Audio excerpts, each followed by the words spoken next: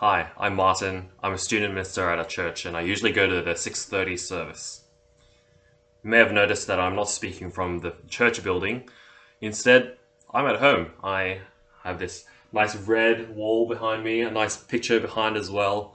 And I'm speaking from home because, well, I can't really live in one of the LGAs of concern. And part of COVID restrictions at the moment mean that I'm not able to go to the physical church building. But that's okay. We've got technology, I can speak from home, and that's what I'll be doing today. I'll lead us in prayer before we go into God's Word together. Let's pray.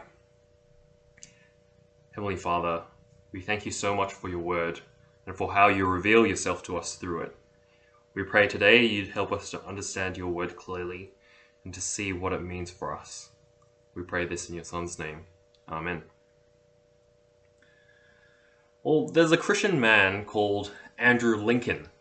He writes on a blog, and one of his posts was about his colleagues.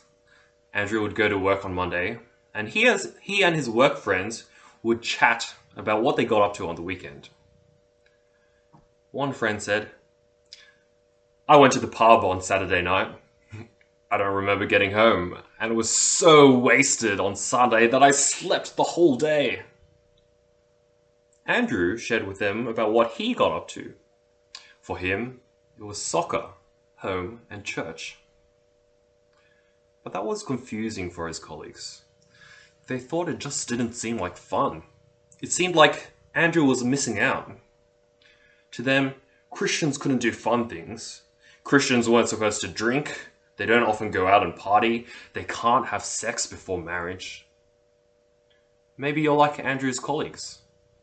Perhaps you see your Christian friends and you feel like they're missing out. And you don't want to be like them because you don't want to miss out. Or maybe you're like Andrew. I wonder whether you have friends who think you're missing out. And if you do, well, are they right? Maybe you are missing out. Perhaps there are these good and wonderful things that your non-Christian friends are doing and you're missing out. So what should you do when you start thinking like that?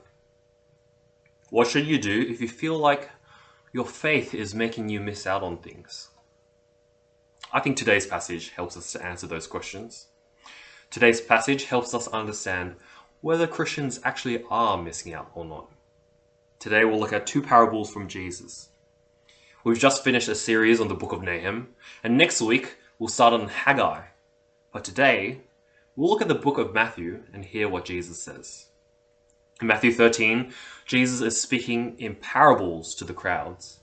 Parables are stories that teach one or two key truths. They're sometimes hard to understand. So Jesus has explained some of these parables privately to his disciples. And now, Jesus is about to share two parables on the kingdom of heaven. He's going to explain what the kingdom of heaven is like. But before we hear what the kingdom of heaven is like, we should think about what he means by the kingdom of heaven. Now the phrase, the kingdom of heaven, is the same as the kingdom of God. Matthew often talks about the kingdom of heaven when Mark and Luke talk about the kingdom of God when they describe the same event. Now God is totally in control of everything. He's king over the whole world. So sometimes in the Bible, especially in the Old Testament, the kingdom of God refers to everything. But when Jesus talks about the kingdom of heaven, he's talking about something a bit more specific. He says that not everyone will enter the kingdom of heaven. So the kingdom of heaven doesn't include everything. He says that the kingdom of heaven starts small, like a mustard seed. The kingdom of heaven is something more specific. So what is it? Well, here's my definition. The kingdom of heaven is God's eternal rule and blessing over his people. The kingdom of heaven is God's eternal rule and blessing over his people. It starts off small with Jesus. Jesus talks about himself in Luke 17 when he says, "The kingdom of God is in your midst." It grows as people put their faith in Jesus. Colossians 1 describes how God has rescued people from the dominion of darkness and brought them into the kingdom. But the full picture of the kingdom of heaven is in the future. It's about eternal life with God and his people. It's about eternal life with God and his people. There's a lot in the Bible connecting the kingdom of heaven with Judgment Day. Jesus will return and judge the whole world. And those who haven't trusted in Jesus, they will experience the wrath of God forever. But those who have put their trust in him will be in the kingdom of heaven. God will rule and bless his people forever. There will be no more mourning or crying or pain. There will be no more COVID, no more heartbreak, no more injustice. Instead, it will be pure joy. Those who trust in Jesus will be in perfect relationship with one another and with God forever. The full picture of the kingdom of heaven is eternal life with God. Eternal life with God. It's something that many of us here, along with Christians all across the world, it's something that we look forward to. We look forward to a far greater, unimaginable, perfect, joyful, glorious eternity with God. Well, we've established what Jesus means by the kingdom of heaven. Let's now see what it's like. Jesus says, the kingdom of heaven is like a treasure hidden in a field. Now, we don't think of treasures that much nowadays. So I thought a fun way to think about treasures would be to look at an expensive watch. I'll put it up on the screen so that you can see it. It's called the hallucination. Have a look carefully. How much do you think the hallucination is worth? You might like to have a guess in your mind, or if you're watching with others next to you, share your guess with them. When you see these colors, you might think they're colored gems like topaz or sapphire or rose quartz, but no, they're all diamonds. The whole watch is 110 carats of diamond, and some of those have special cuts as well. I'll let you know how much the hallucination is worth. It's valued at $55 million. I think if I had a watch like that, I wouldn't even wear it out because I'd be scared of someone mugging me. Now let's come back to what Jesus is saying about the kingdom of heaven. The kingdom of heaven is like a treasure hidden in a field. Someone comes along and finds it. Imagine you're going out for a walk within your 5-kilometer circle and you come across the hallucination watch. You've come across something incredibly valuable. When this man finds the treasure in the field, what does he do? Well, he wants it for himself. I'm not sure why he doesn't simply take it for himself at that moment. Maybe he thinks that that treasure belongs to the field and the field belongs to the owner of the field. So he realizes he needs to buy the field first. But the field is quite expensive. Really expensive. It costs as much as his net worth. He'd have to sell everything he has to buy this field. Now this man knows exactly how valuable this treasure is. So he does sell everything he has to buy the field. He doesn't do so begrudgingly.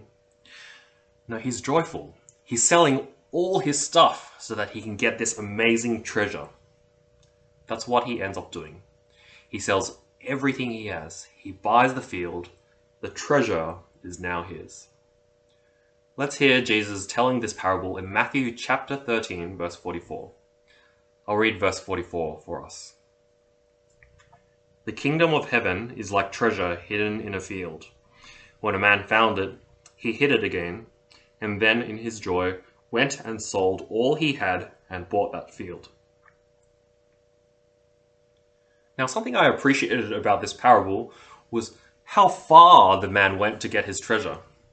See, when we value something a lot, we'll put in a lot of effort to get it. We'll make great sacrifices for it. I saw a nice Superdry jacket on sale the other day, 60% off. But I didn't value it that much. It was nice, but I'm happy with the jackets I already have, so I didn't buy it. Something I value much more than that jacket is my relationship with Olivia. Back when we started dating, I asked Olivia what things I could do to help her feel loved by me. She told me she liked poetry and she'd appreciate a poem from me. What? Poetry? If you know me well, you'd know I like clear, objective truth. That's not poetry. I loved science and maths as a kid and studied engineering at uni. The last time I wrote a proper poem was probably when I was still at school. But I valued my relationship with Olivia. So I wrote her a poem. The things guys do to impress girls. Now we're engaged to be married. So I'll put in a lot of effort to make sure we have a good relationship. Calls, visits, marriage prep, wedding prep, advice from friends, gifts, cards, and so on. But perhaps the biggest thing is time. It takes so much time to sustain a relationship. Now here's the thing. I'm not resentful about spending so much time investing in this relationship. I'm not resentful about all the work that's required for a good relationship. No, I'm willing. I'm willing to put in the time and effort because I value my relationship with Olivia. When we value something a lot, we'll put in a lot of effort. When we value something a lot, we'll willingly put in a lot of effort. But that's the same with the man in Jesus' parables. He values the treasure so much, so he's willing to sell everything he has. He does so with joy. The treasure is so valuable. And that's what the kingdom of heaven is like. The kingdom of heaven is so valuable. Eternal life with God is so good. And I hope you can see why. We can compare the kingdom of heaven to what the world is like now. Our world has many good things. We should be thankful for our lives, for friends and family who care for us, for our government, for freedom to study or work or take care of kids. But there's lots that's wrong with it as well. The pandemic, the situation in Afghanistan, discrimination. Maybe you're experiencing personal issues like broken family relationships or friendships. Many of us are finding lockdown hard. But eternal life with God will be so much better. We will be in perfect community with God's people. There will be no more injustices, no more broken relationships, but pure joy as we worship God together. We can also compare the kingdom of heaven to what eternity might otherwise look like. Every single person has turned away from God. Every single person has sinned. And so we're all deserving of God's judgment and wrath. The Bible is very clear about the existence of hell. Hell is eternity under God's wrath. No more blessing from God or loving relationships with other people. I wouldn't want anyone to go to hell. That's why the kingdom of heaven is so good. Instead of God's wrath, there's God's eternal blessing. Instead of being God's enemies, we're God's children. That's why the kingdom of heaven is so valuable. Now, Jesus wants to make sure it's extra clear that the kingdom of heaven is so valuable. That's why he tells another parable. It's very similar to the first parable, but this time it's about a merchant. He's looking for pearls. One day he finds a pearl. It's so valuable. And just like in the first parable, he sells everything so that he can have this pearl. Let's look together at Matthew chapter 13, verses 45 and 46. We'll see this parable in Jesus' own words. Again, the kingdom of heaven is like a merchant looking for fine pearls. When he found one of great value, he went away and sold everything he had and bought it. Like the hidden treasure and the pearl, the kingdom of heaven is valuable. These parables aren't too complicated. They're pretty simple. The parables are showing that the kingdom of heaven is incredibly valuable. The kingdom of heaven is incredibly valuable. So what should we do knowing how valuable the kingdom of heaven is? Well, I have 3 points for us. Point 1, we should strive to enter the kingdom of heaven. Point 2, we should find joy in being part of the kingdom of heaven. And point 3, we should find comfort in being part of the kingdom of heaven. Let's start with the first point. Strive to enter the kingdom of heaven. You might remember that we said that the kingdom of heaven is God's eternal rule and blessing over his people. It starts off with Jesus. It grows as more and more people put their trust in Jesus. And the full picture of the kingdom of heaven is all of God's people worshipping God together forever. So that means if you trust in Jesus, you're part of the kingdom of heaven right now. And you will be in the kingdom of heaven forever. A glorious eternity with God and his people. But what if you're not in the kingdom of heaven? Well, this is where you need to pay attention. If you're not part of the kingdom of heaven, then you should strive to enter it. We've seen how incredibly valuable it is. In the parables, we saw the great lengths that they went to acquire the precious treasure. I'm not saying that you need to sell everything, but if you see how valuable the kingdom of heaven is, then you should strive to enter it. If that's you, I'm glad you're here at church. I'm glad that you're learning about the kingdom of heaven, that you're learning about Jesus. So I'd encourage you to keep coming to church, to chat to me or a Christian friend, to read the Bible. Putting in the time and effort is so worth it. The kingdom of heaven is that valuable. We talked earlier about how everyone has sinned. Every single person, including me and you, has turned away from God. So every single person deserves God's wrath. Everyone is deserving of hell, of eternity under God's wrath. But the good news, the fantastic news, is that God has given us a way out. He gives us a way out of hell and into the kingdom of heaven. And that way is free. You don't need to sell everything like the people in the parables did. All you need to do is trust in Jesus. But how does that work? How does trusting in Jesus get us into the kingdom of heaven? It's because Jesus took our punishment. Jesus didn't sin. He didn't turn away from God. He wasn't deserving of God's wrath. But 2,000 years ago, he willingly took our punishment for us. Jesus went to the cross and was crucified. He took the punishment, the wrath of God on himself, even though he didn't deserve it. He took this punishment so that we wouldn't have to experience it ourselves. Jesus is the way out of going to hell and into the kingdom of heaven. But Jesus didn't simply stay dead. God raised him back to life. God appointed him as king over the whole world. So the proper response to that is to serve Jesus, to live for Jesus and not ourselves. So what does it mean to trust in Jesus? It means to accept that Jesus has died for you and to live for him. Trusting in Jesus means accepting that he has died for you and living for him. Jesus is the way, the only way to the kingdom of heaven. So I hope you would strive as hard as you can to enter it. I hope that you would trust in Jesus. The second point is to find joy in being part of the kingdom of heaven. Imagine if you're the owner of that $55 million watch, the hallucination. And imagine seeing a watch on sale at Kmart. A cheap $5 watch, but it turns out it's sold out and you can't have it. Now imagine being sad about it.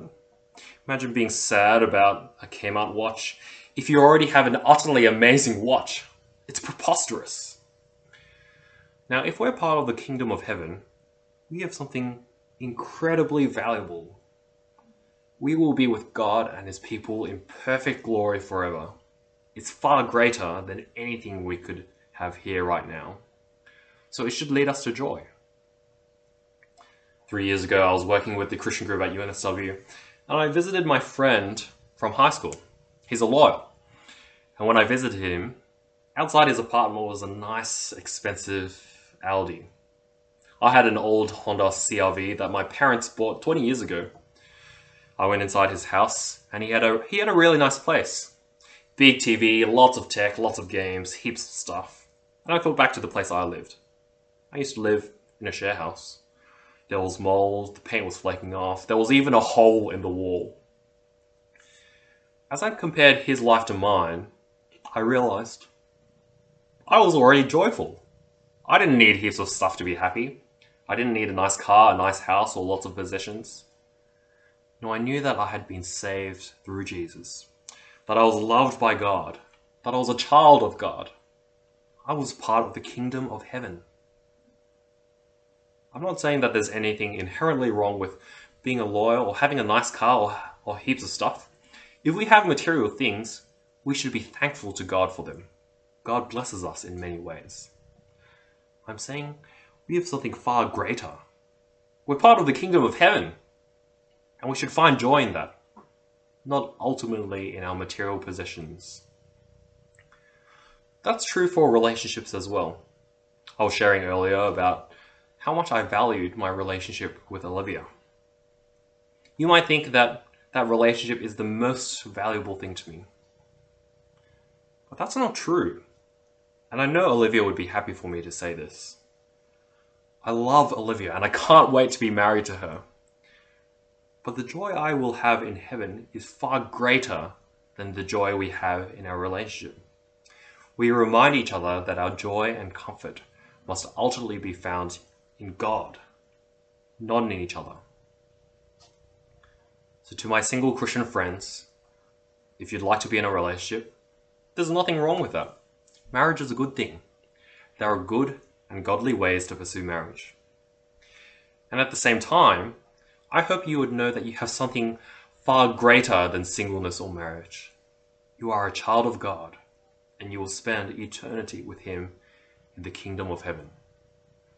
I hope that you would find joy in that. It's quite similar to the third point. And that third point is we should find comfort in being part of the kingdom of heaven. If we trust in Jesus, there's tremendous comfort knowing that we're part of the kingdom of heaven.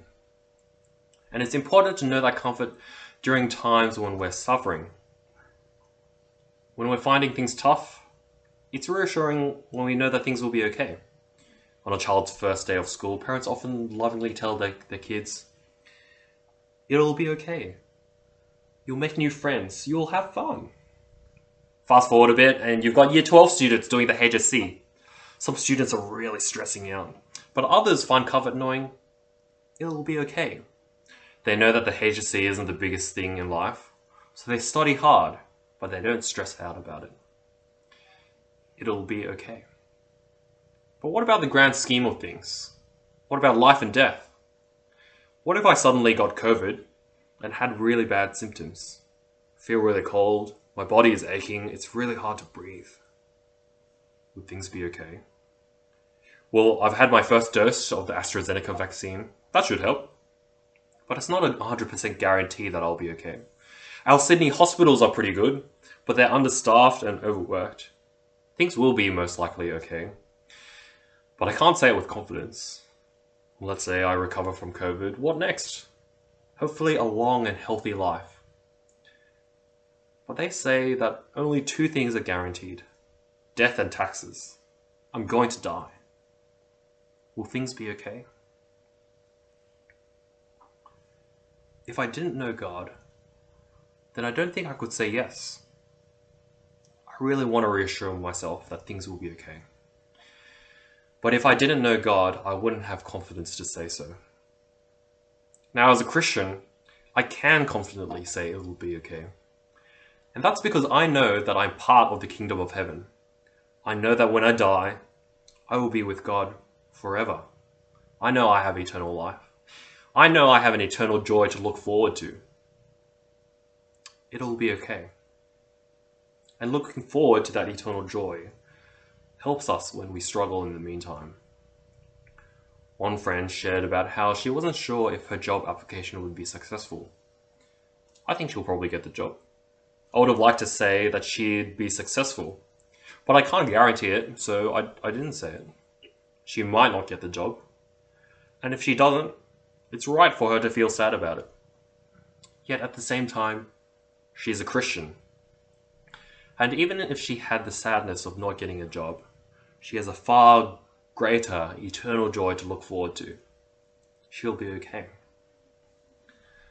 Another friend shared about her broken relationship with a guy. She really liked him, but he suddenly stopped talking to her. I would have liked to say that this relationship would be restored, but I can't say that with confidence. They might not get back together. It's right for her to grieve. I've been praying for healing and peace. At the same time, she trusts in Jesus. Things are really hard for her right now, but she has eternal life with God and His people to look forward to. That's what she looks forward to. Being part of the kingdom of heaven doesn't remove the pain and suffering that we might feel now, but it gives us comfort. We can confidently say, it'll be okay. At the start of this talk, I shared the story of a man named Andrew Lincoln. His colleagues thought he was missing out. Sex before marriage, partying hard, getting drunk. They thought he was missing out on the good life. But Andrew knew he had the best thing possible.